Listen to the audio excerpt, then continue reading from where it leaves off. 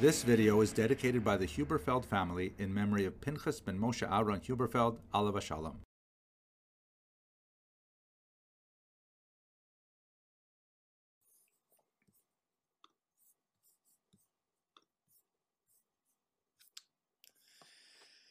Rosh Hashanah 25, Barnish.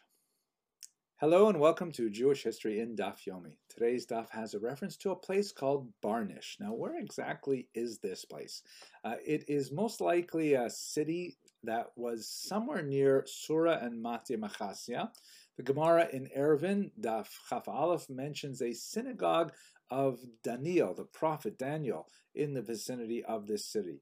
Now, some geographers, such as Neubauer, for example, suggest that it should be identified with a place called Chan Birnus, which is near a place today called Chila. You can see here a map of where that would be located.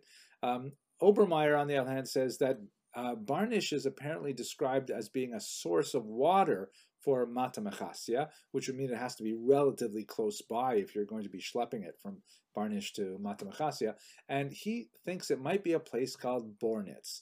Arab sources also describe a city not too far from here that some geographers identify with Barnish, a city called Barbisema.